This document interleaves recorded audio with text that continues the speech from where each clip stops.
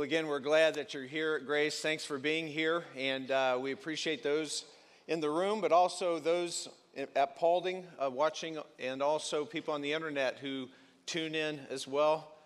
Thanks for being here. And again, we're in this question series where we've asked our community if they have any questions about God, the Bible, or faith, or Christianity, or anything like that, that we would answer those questions. That's what we're doing. We've had many people coming in to hear these answers. And so whether you're an agnostic or an atheist or a humanist or anything else, we're glad that you're with us, and we want to provide a safe place for you to get the answers to your questions. And there's a reason for that. As Christians, there are a lot of people that question Christianity, and some of those are good, honest questions, and we want to engage and interact, and we feel like everybody benefits from that. We also know that there's a lot of people that are kind of hostile to the Christian faith. If you spent any amount of time on a university campus, you've probably seen a little bit of that. As a matter of fact, one of our attenders named Rachel, who lives in Toledo, Luke Weishart's girlfriend, she's a student at the University of Toledo, and just this last week, she went to her poetry class. It's kind of odd, a poetry class, and while she was there, the professor said that all religious people are illogical because they believe in a God they cannot prove, and they believe in an afterlife that they can't prove. This professor, and again, this is a poetry class, this professor went on to say that all Christians were gullible, and that they even kind of gave evidence of their own gullibility in that they call themselves children of God.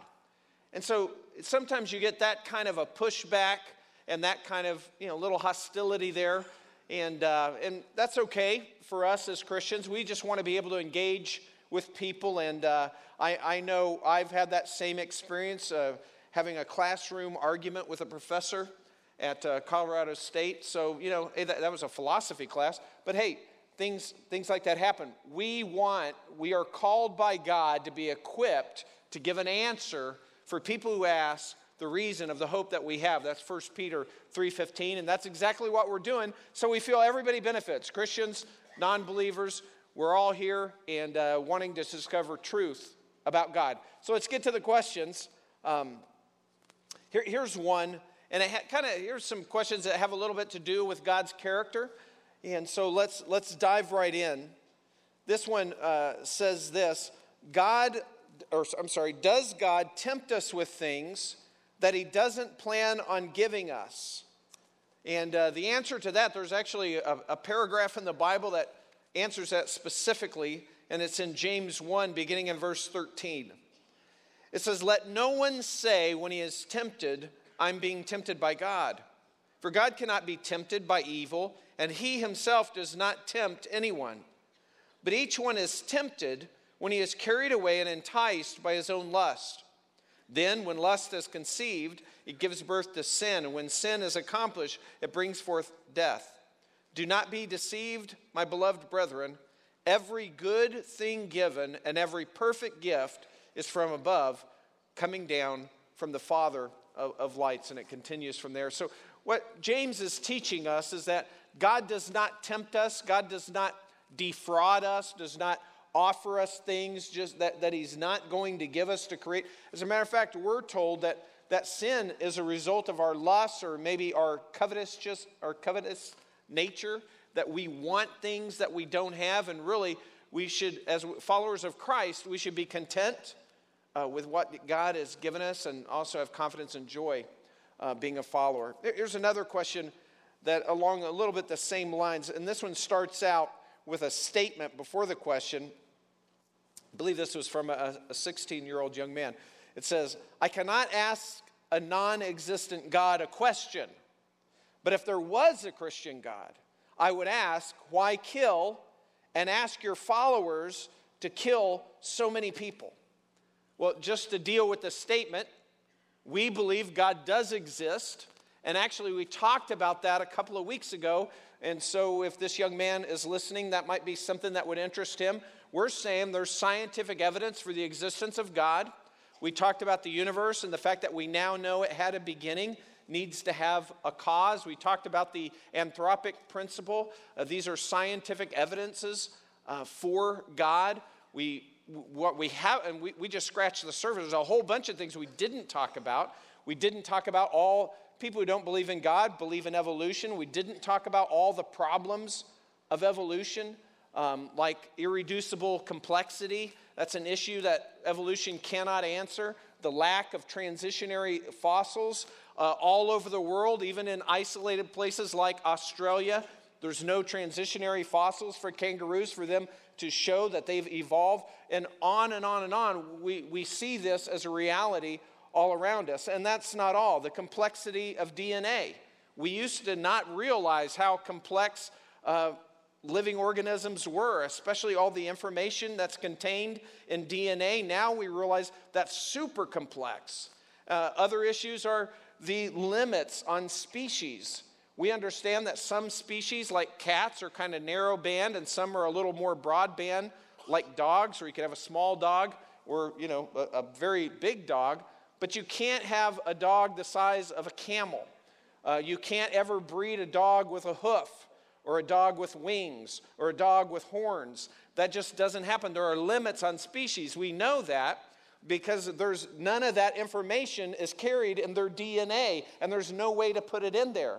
We never knew that before. So as science discovers more, we have more evidences that evolution is wrong. It's just the best naturalistic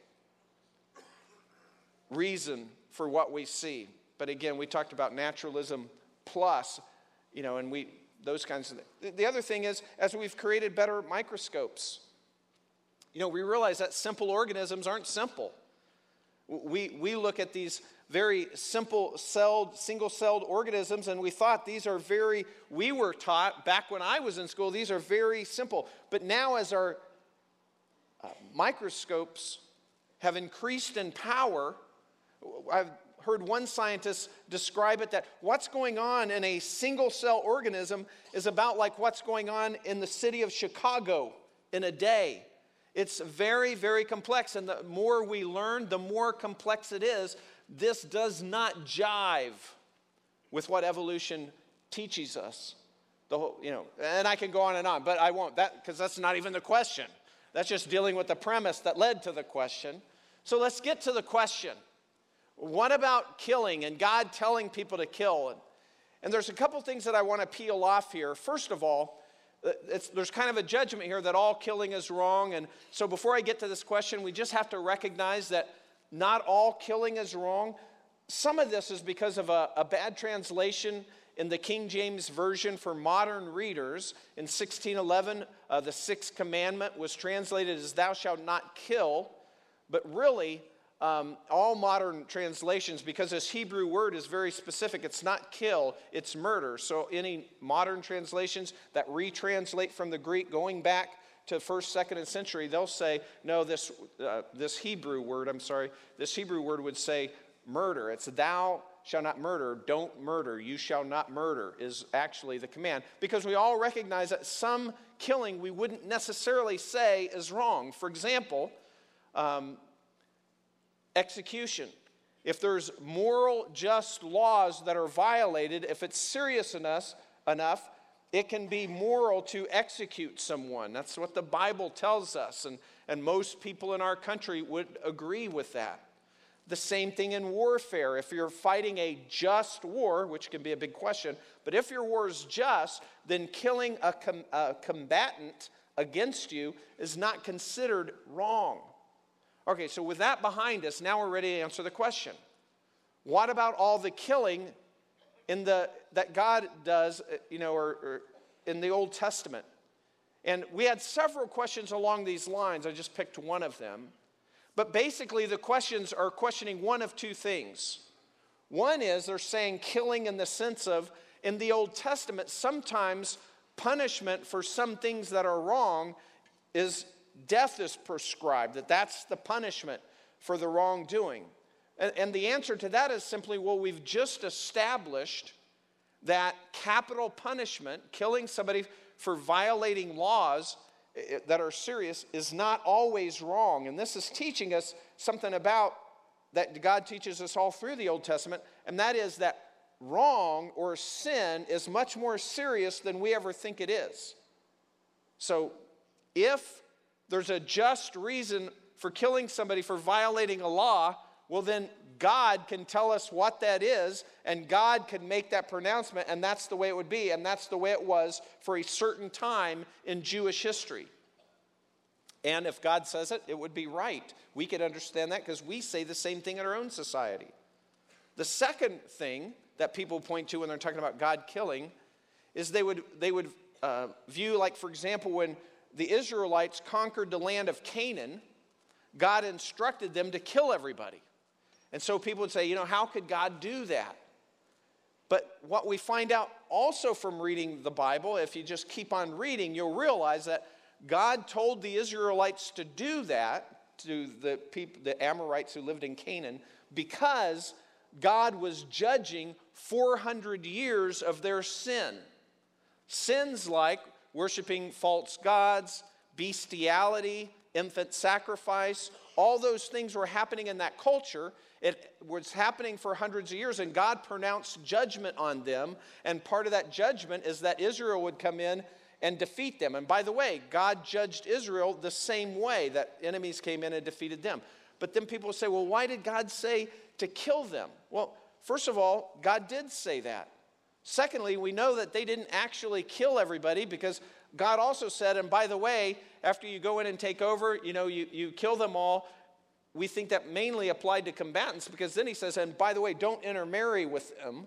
Well, then that applies that they're not all dead. And then the other thing is we have examples like Rahab. Rahab lived in Canaan at that time. In Jericho, she was an Amorite. And as she lived there, she didn't go with them. She decided, I'm going to go with God. She turned to God, and because of that, she was spared. And not only did she just become a God follower, she became a hero of our faith. She's mentioned in the New Testament. She became part of the lineage of Christ. She was a Canaanite who was under judgment. And so these are the two areas: killing because of the death penalty for some type of sin, or killing as a result of this kind of warfare where God pronounced judgment. But both of those really fall into the same category. God pronounced judgment on people for their sin. Both of those were limited cases that only happened at a specific time back in the Old Testament, and neither one of those things are applicable today. God doesn't tell us to kill anybody now. This is way different, for example, than the Quran. And I think a lot of times when people ask this question, we get that question a lot more now because of all the killing and the terrorism and stuff that's done by extreme Islamic people, that's happening. And it's kind of like try to give Christianity a black eye. But it's completely different. Christianity, this killing was in judgment for certain sins in a time in the Old Testament. That time has passed, no longer applicable today. Where the Quran is telling followers of Muhammad to kill in order to convert people for all time. That you put them to the sword. They either convert, or they submit to Islam, or they die. Those are the options. That's how Islam spreads, through warfare. And so that's why we see that it's not a big stretch. Islam is not a religion of peace. It's a religion in its history and currently that spreads through violence and strife. Christianity is just the opposite of that. Christianity's love your neighbors. Christianity's all people are created equal. Respect everybody. But that doesn't mean that everybody's right. We still preach the truth. So hopefully that kind of clears that up a little bit. We've got some other questions that kind of have to do with belief and faith and what that's all about, which are great questions. Here's one of them here. It goes this way: I certainly believe in God and that we live in a miraculous world created by God. I also believe that Jesus died on the cross as our personal Savior. However, I do not commit myself to coming to church every week, don't read the Bible, or even pray as I should. The question everyone wants to know is, how can I get into heaven? Are my actions or lack of actions overriding my belief in God? Would I be considered a Christian? And so here a person just saying, hey, I believe this stuff, but I don't go to church, I don't read the Bible, I don't pray. You know, am I still a Christian? So first thing, we got to understand that how much you come to church or how much you pray or whether you read the Bible, that's not what makes you a Christian. Putting your faith in Christ is. But that is what Christians do. You know, you just got to know that. Christians do these things. And really it comes down to when you say you believe, I believe that God created the world and I believe Jesus died as my personal Savior. The question is, believe, what do you mean when you say belief? When you say belief, the minimum that you probably mean is that you believe it's true that God created the world and that it's true that Jesus died for your sins. That is not biblical belief. Biblical belief goes beyond that. And I'll give you an example also from James, in James chapter 2, beginning with verse 19. You believe that God is one, you do well.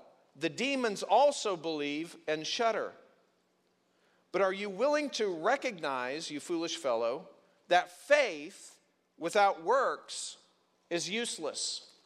So here's James trying to explain something. He uses two words in that passage, believe and faith.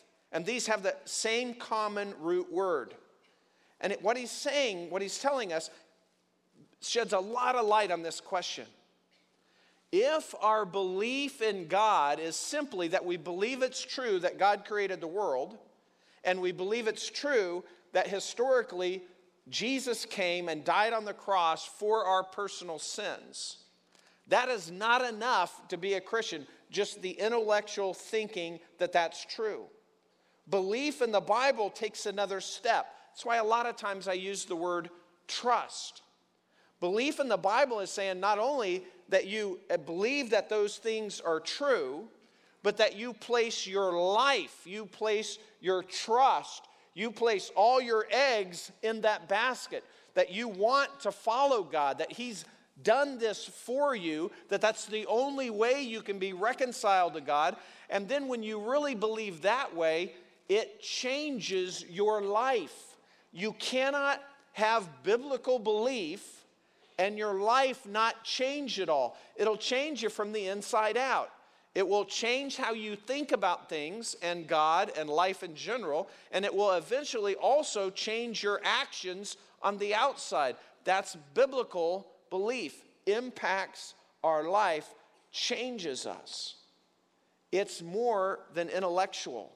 So back to the question, if by belief you mean just that you think it's true, then that means that you're not a Christian yet. If by belief you mean, no, I not only think it's true, but I've placed my trust and I want to follow God, then you are. But if you have put your faith in Christ and you're trusting Him for your salvation, you'll want to follow Him. You will want to read the Bible because you'll want to study the Bible or come to church where we're talking about the Bible to learn more about God. You'll want to talk to God. You'll want to hang out with other people who believe in God. You'll want to follow God in some of the things you should do, like get baptized, and take communion. You just want to do these things. That's what followers of Christ do. Followers of Christ have a desire to know God. It's kind of funny because people will talk about heaven, and it'll be like this. Yeah, I intellectually assent to that. I think it's true God did that, and I can't wait to go to heaven so I can be with some relative who has died. We go to heaven, although that, to be with other people who follow God, but we go to heaven to spend an eternity with God. If you don't want to spend any time with God now, then are you sure you want heaven, which is an eternity with God? And I'm telling you, you do, but that's what you need to think through. if you really want to go to heaven and spend eternity with God, you'll want to spend time with him now. And so we just want to kind of wrestle those things out. We had some other questions. And some of these questions can be just intellectual and some can be very personal. And sometimes you don't always know. Here's one. It says, if a person believes and they commit suicide, do they still go to heaven? If a person believes and they commit suicide, do they still go to heaven? So first of all, I just want to say that Scripture is telling us that suicide is wrong. And so I think the question is kind of coming from, hey, if a person says they believe in Christ, but they do this horrendous wrong thing at the end of their life, can they go to heaven? Well, the Bible says suicide is wrong, but committing suicide wouldn't keep a true believer out of heaven. Again, if we're talking about belief in the way we just described it, biblical belief, where their trust is in Christ. Because that's what saves us. Not committing a sin before we die. We're all sinners. We all will probably have unconfessed sin when we die, and some will be more serious than others, but we're all sinners saved by grace. And if you've truly placed your trust in Christ alone, all your sins, past, present, and future, are forgiven.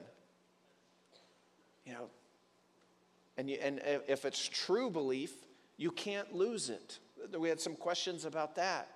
Well, can you lose your salvation? Well, if it's just intellectual assent, you never had salvation. But if you truly are trusting in Christ, you can't lose your salvation. That's the difference somebody brought up in one of the questions, Hebrews 4, and that's what's kind of, in a nutshell, simplistically going on there. Here's another question. In the Catholic faith, it's taught that when babies are baptized, original sin that we get from Adam and Eve is removed, and they become a child of God and can go to heaven if they die. Without being baptized, they can't, and just go into limbo. What's the Bible teach about this? Well, here's what the Bible teaches. The Bible teaches that there is no infant baptism. That never shows up in the Bible ever. There's no limbo. There's no purgatory. All those things, which is like limbo, all those things are unbiblical. They're not in the Bible. The Bible does not teach that, and they're wrong. Now, the question, and the Catholic Church teaches those things. Catholic Church also teaches that we're born with original sin. That's true. We're born with a sin nature. So this is a great question. If we're born with a sin nature and we die as an infant, then if infant baptism isn't a thing in the Bible, then what's our position? What's the deal there? Now, and that's a great question, and the Bible answers it indirectly. And I think there's a reason for that I'll get back to in a moment. But let me just give you the passages of the Bible that we deduce or we reason from to get the answer that yes, all infants, no matter whether they're from Christian families or not, go to heaven when they die. First of all, in the Old Testament, 2 Samuel 12, we have David lost a child. Remember, David wrote part of the Old Testament. He loses his child in judgment because he committed sin with Bathsheba, if you remember the story. And then the story talks about how he's praying to God about this before his child dies. And then he finds out that the baby had died, as God said was going to happen.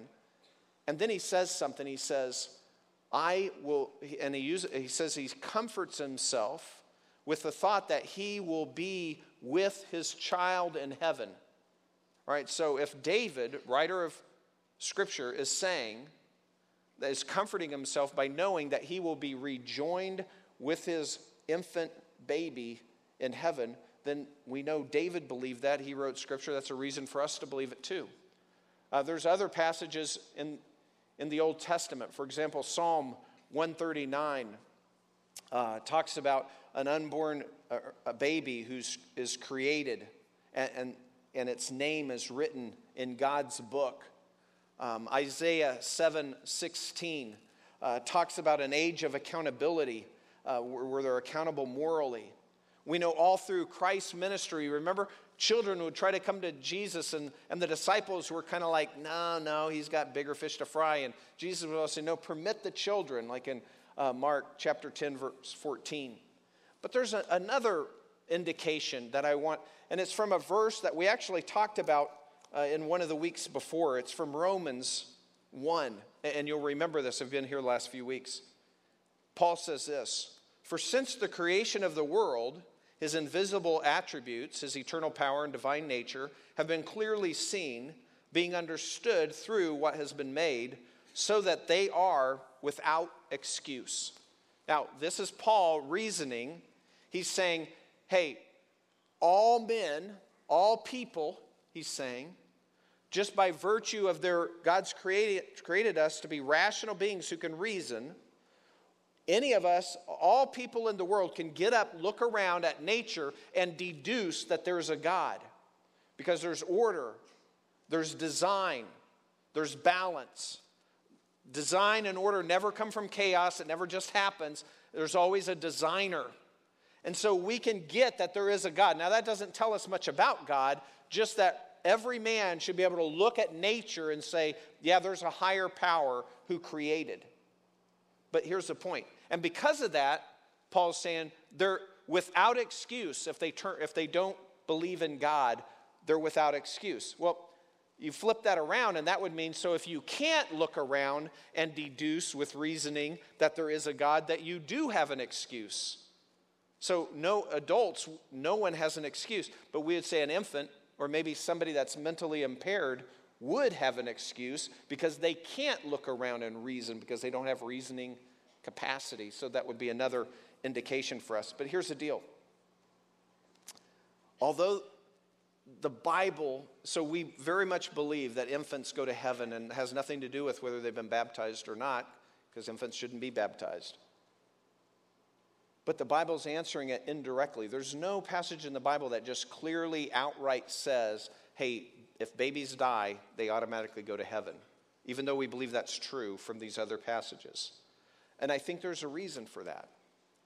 If there was a verse that said that, all babies who die go to heaven, which we believe is true, but if that was stated very clearly, I think what would happen is that there would be all kinds of abuses. Because here's what people would think.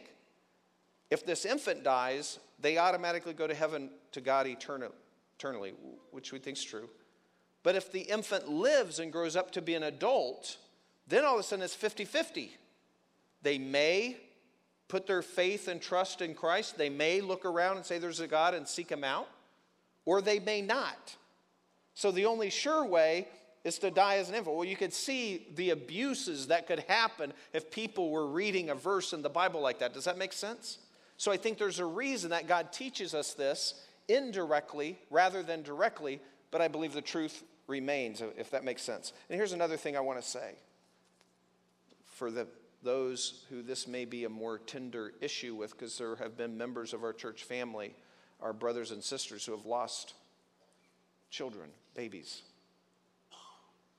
When a child dies and spends eternity with God, that's not a tragedy for the child. It's a tragedy for us. When a child dies and spends eternity with God in heaven, God loves that child more than we do. The child's not missing anything. It's not a tragedy for the baby. It's a tragedy for us who lost our babies. Does that make sense? Another question. I wanted to get to some questions which really deal with a huge issue, belief in our society. And really it all ties to something called pluralism, which I'll explain in a minute. But here's a couple of questions that are representative of even more questions. It goes like this. Here's one of them. Why do all organized religions claim to be the right one and differ enough to start wars and unrest, violence and hatred of those who are slightly different? That's one question. Here's another question from somebody else. How much sleep have you lost over whether you're going to hell because Islam is the true religion?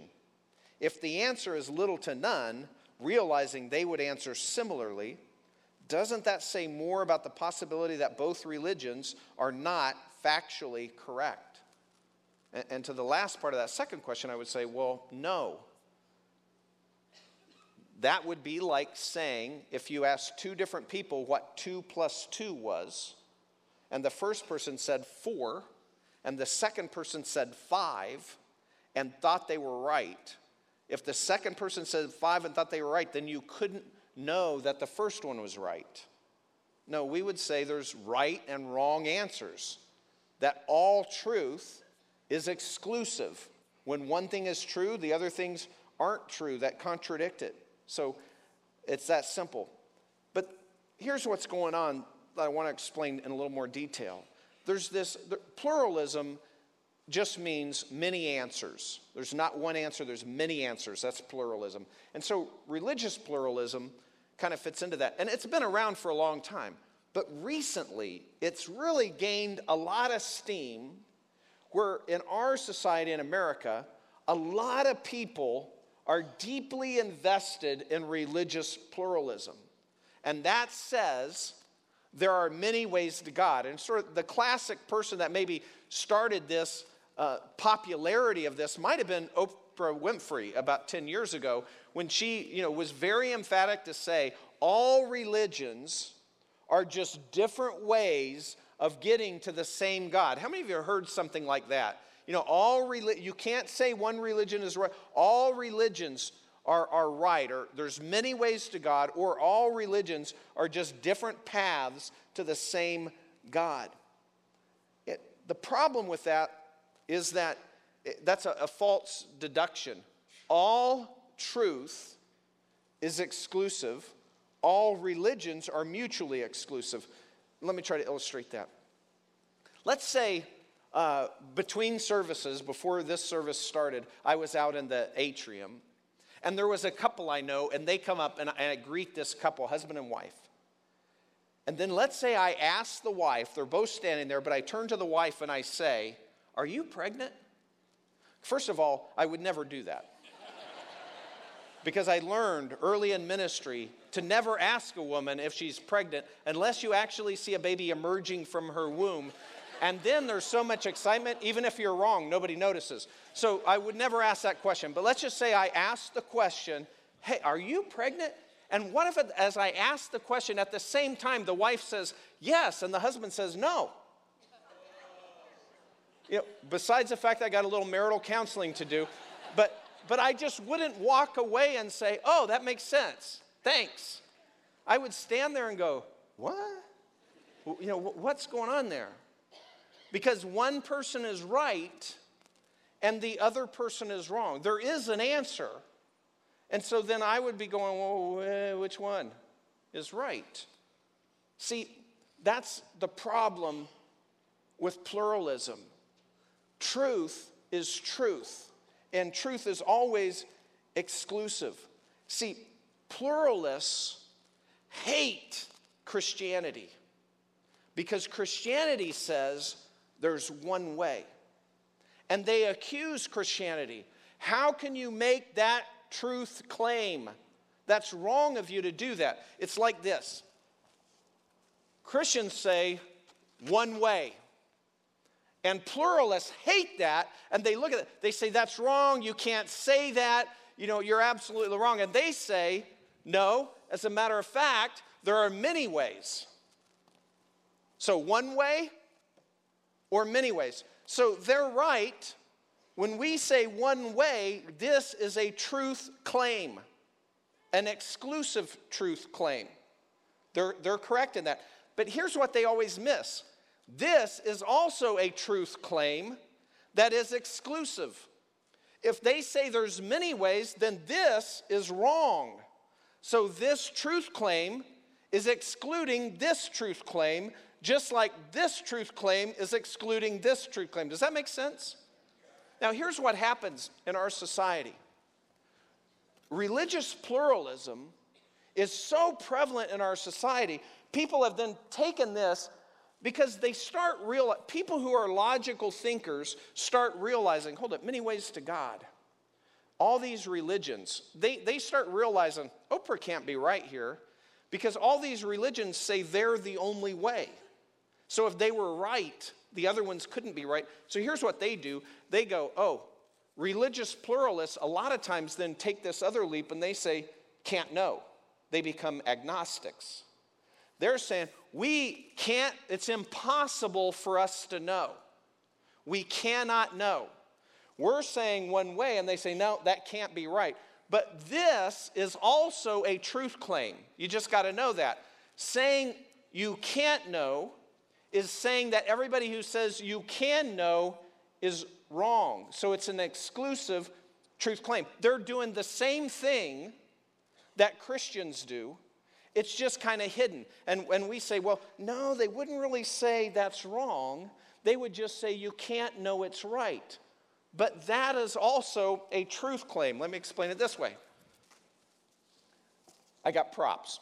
Okay, so we're saying God revealed himself. We're saying there's one way and there's a way that we can know that. God revealed himself. Kind of like Romans 1 is talking about, God revealed himself in nature just that we would know there's a God. We would reason there has to be a God. But that's really not enough to save us. God's let us know that he exists through general revelation, but then he's revealed himself specifically in two main ways. His word, the Bible, and Jesus Christ. It's kind of interesting because if you just deduce this logically, if God created us, and if we're actually capable of reason, we're thinking people, thinking creatures, then it would make sense that if we could reason, that God would reveal himself to us and communicate with us. And we're saying he's done that. He's revealed himself in general, that he exists in the universe, order, balance, everything that we see.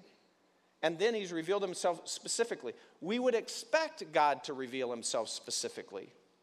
Ironically, the way he's done that is through the Bible, which in all of world history is the number one selling book, the number one book in the whole world.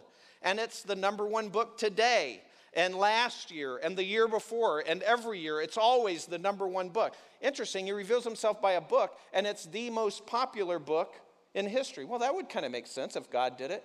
Oh, and the other way he revealed himself is through Jesus Christ, who happens to be the most popular person in all of history and the most influential person in all of history.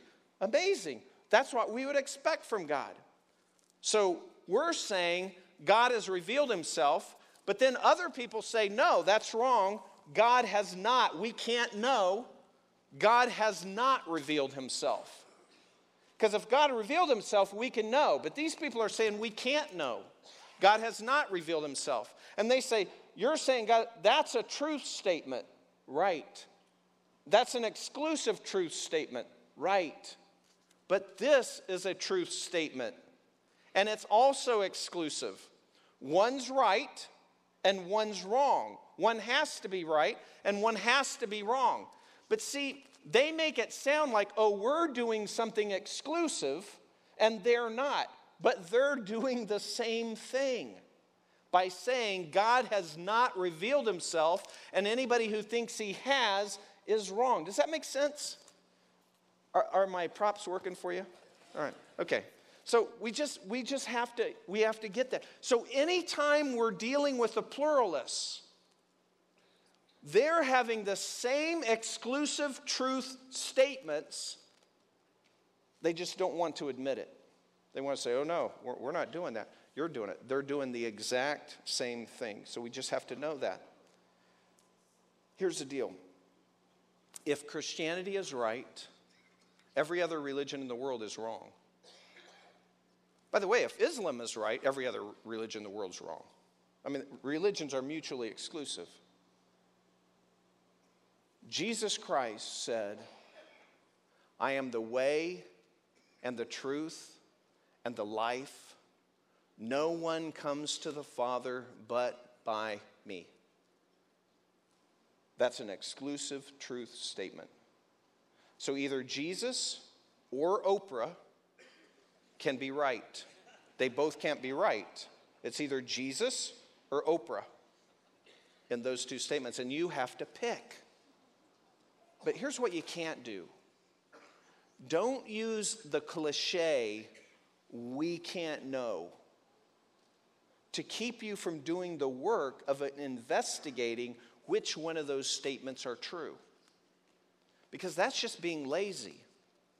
I think a lot of times agnostics, they just kind of throw out the, "oh, we can't know," because that just saves them a whole ton of investigation.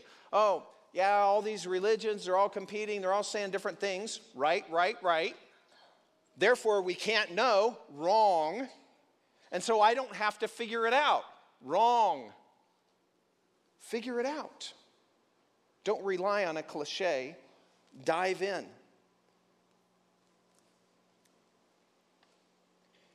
It's amazing that pluralism has caught on so deeply recently in our culture. People have made it where it's wrong to say somebody's wrong. But that's the way truth is.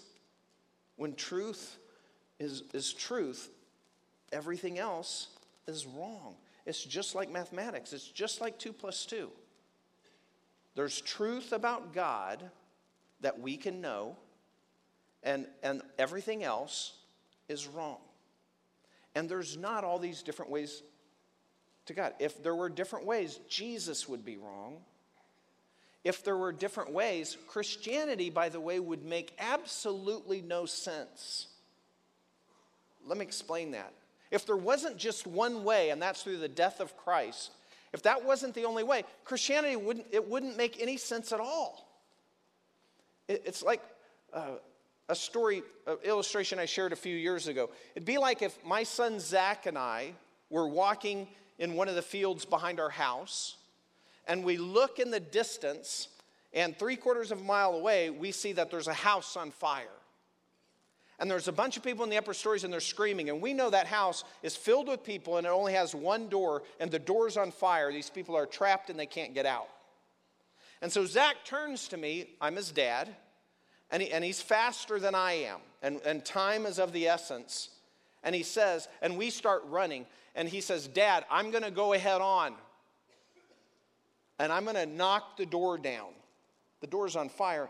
And I say, "Zach, if you bust in that door, you're going to die in the fire."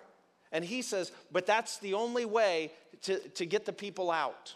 And so I can see as a dad talking to my only son, I could see maybe that I'm saying, "Okay, go."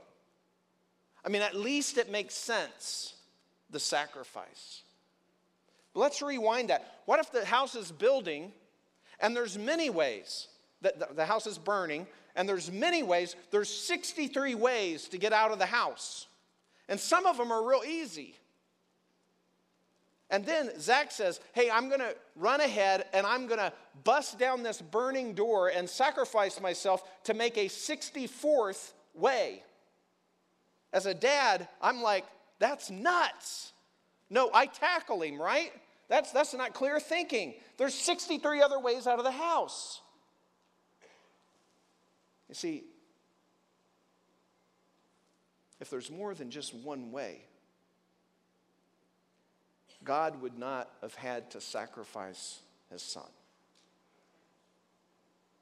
Jesus said the only way. And it makes logical sense.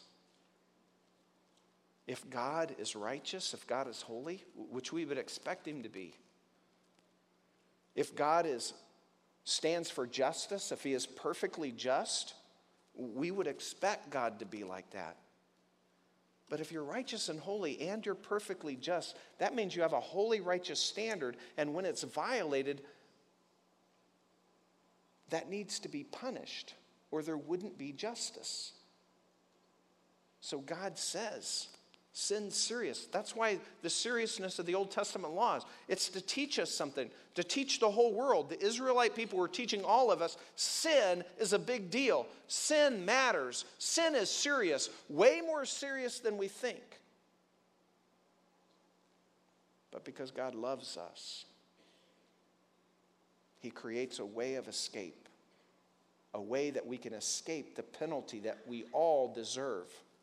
All of us in the world, every one of us, we're all in the same boat. We're very inclusive as Christians. We're all the same sinners that deserve punishment from God. But because God loves us, he offers a way, all of us. And it was costly. It was his son breaking down the door, his son sacrificing his life, taking our punishment on himself. He came to earth. He lived a perfect life. He didn't have any sin of his own. And yet he died. He's the only one, therefore, qualified to die for anybody else's sin because he had none of his own. And he died for all of us. Infinite God allowed his creation to torture and kill him to make a way that we could be forgiven and justice could still be served in God's universe. But we have to respond with belief. And it's more than just, hey, I believe it's true. Hey, I've been thinking about this. I think there is a God, and historically can't get around Jesus. I think he did die for sins. That's not enough. That's great. You're almost there. But just after you believe that it's true, you need to then place your faith, place your life in God's hands. Love him back for the way he has loved you at great cost. Respond to him and you can only do that sincerely. You can only trust in Christ like that if you want to follow him. If you want to find out, if you want to follow him, you'll want to find out more about him. You want to hang out with other people that know about him. You'll want to tell others who don't know about him about God. That's why we do what we do here at Grace. It's why we do a question series. So, hey, you have questions about God? Come and get answers. That's why we invite people to church. Come and get answers. We're going to wrap this up next week. Next week's Easter. Maybe the first or second best time in the whole year to invite somebody to come to church, because people, they're curious about God. Invite them. Next Sunday, we're going to wrap this series up, and we have a Sunday service design. It's one perfect to invite somebody to. We're excited about it, and we want you to be able to do that. Why? Because we care for other people. Why? Because our Savior told us to love other people. And the best thing we can do for them is introduce them to a Savior who loves them and has provided a way for them to spend an eternity with him forever. I'm going to have Jay come, and he's going to close us in a song, and the song is I Surrender All. It's actually a song that means a whole lot to a bunch of us here, kind of an older song that a lot of us grew up on. It just talks about us surrendering to God, and as we stand and he leads us in that, I want you to just know this. If you're here and you have more questions about God and you're thinking, hey, I'm going to rethink this, or hey, I want to do some more investigation, hey, I have some more questions to be answered, or hey, I'm ready, I'm in, I want to come into this saving knowledge. I want to really put my trust in Christ.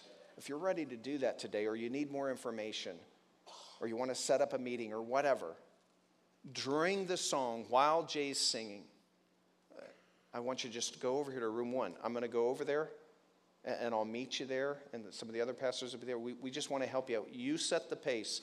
We just want to give you whatever you need to take that next step. Let's stand together.